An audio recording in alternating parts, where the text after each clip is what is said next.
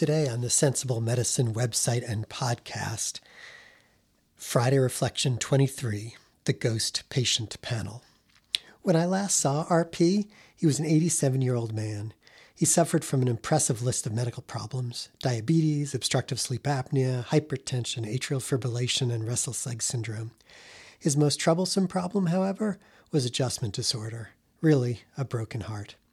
His wife, also a long-term patient of mine, had succumbed to pancreatic cancer that had capped years of debilitating illnesses. He had never really recovered. As his health was good at his last visit, we spent a few minutes talking about my new car, a diesel VW Jetta. He had spent years as a diesel engineer and was excited to hear what I thought. It was the last time I would see him. 5 years later, when a similar car rumbled by me at a corner, I thought of RP. I have many patient panels. These days, most exist in our electronic health record. There is the automatically generated My Patients list that contains all patients in my practice. There are also a couple of lists that I created. There is INR, a list containing my patients who take the blood thinner warfarin and need to have their anticoagulation tested, the International Normalized Ratio, checked every few months. There is also Enigmas, a list of patients I have seen with another doctor whose presentation had confused us and whose evaluation I want to follow. Then there is a panel that exists not in the EHR, but only in my mind. This is the list of patients I'm currently worried about. The patients on this list can only be fully enumerated at about 4 a.m. And then there's the ghost patient panel. This panel is made up of people who used to be my patients, but no longer are. People who left my practice without telling me. They might have fired me, lost or changed their health insurance, moved, or died without my knowledge. If I knew who was on this panel, I could learn details about their lives, my practice, my skills as a doctor, and even how we care for our loved ones. This list is ghost-like because its members can never really be known. Some patients join the ghost panel intentionally, some willingly, some unwillingly, and some unwittingly. This panel speaks to the mobility of society, the care of older relatives, and how little feedback we doctors get on the care we deliver. A patient joins the ghost patient panel when I realize I no longer see them.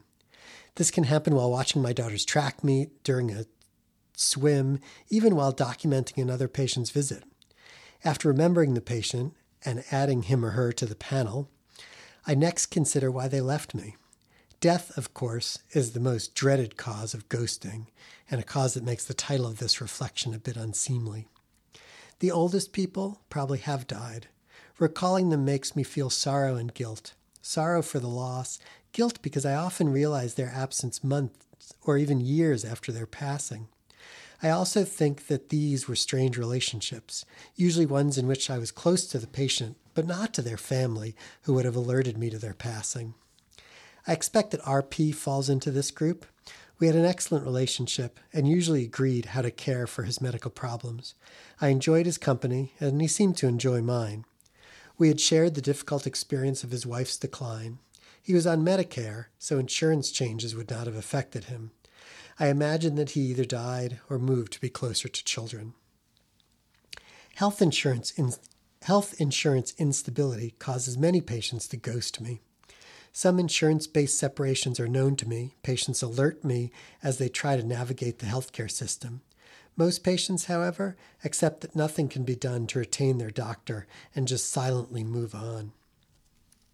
Some of these patients unghost themselves at 65 years, claiming actual bodies, sort of like Voldemort, upon enrollment in Medicare.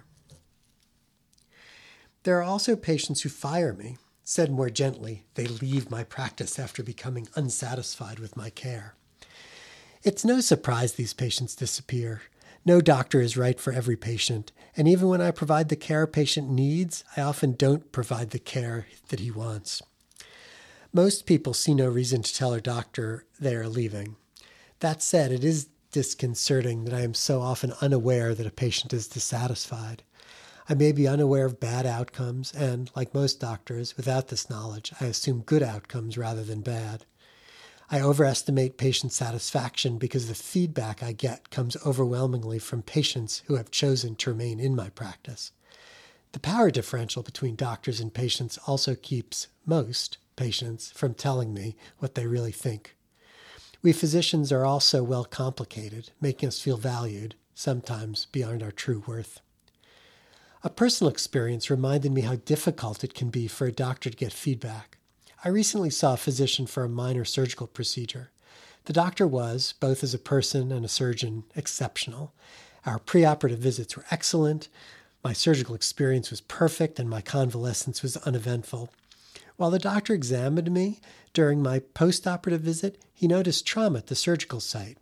"You must have injured this," was how he reported the finding to me.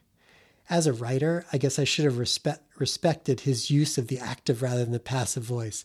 However, "there seems to have been some trauma here," would have sat better with me. I am sure this difference meant nothing to him, and he could not have known how I, an obsessively adherent perfectionist, was offended. I certainly said nothing. Of all my panels, the ghost patient panel is the one that causes me the most wonder. Its very nature leads to startling recollections of patients who have seemingly vanished. I analyze past visits and relationships when I realize a patient is on the list. I am sure I could learn a lot about both what I do well and why I fail if I more fully knew the whos and whys of the ghost patient panel.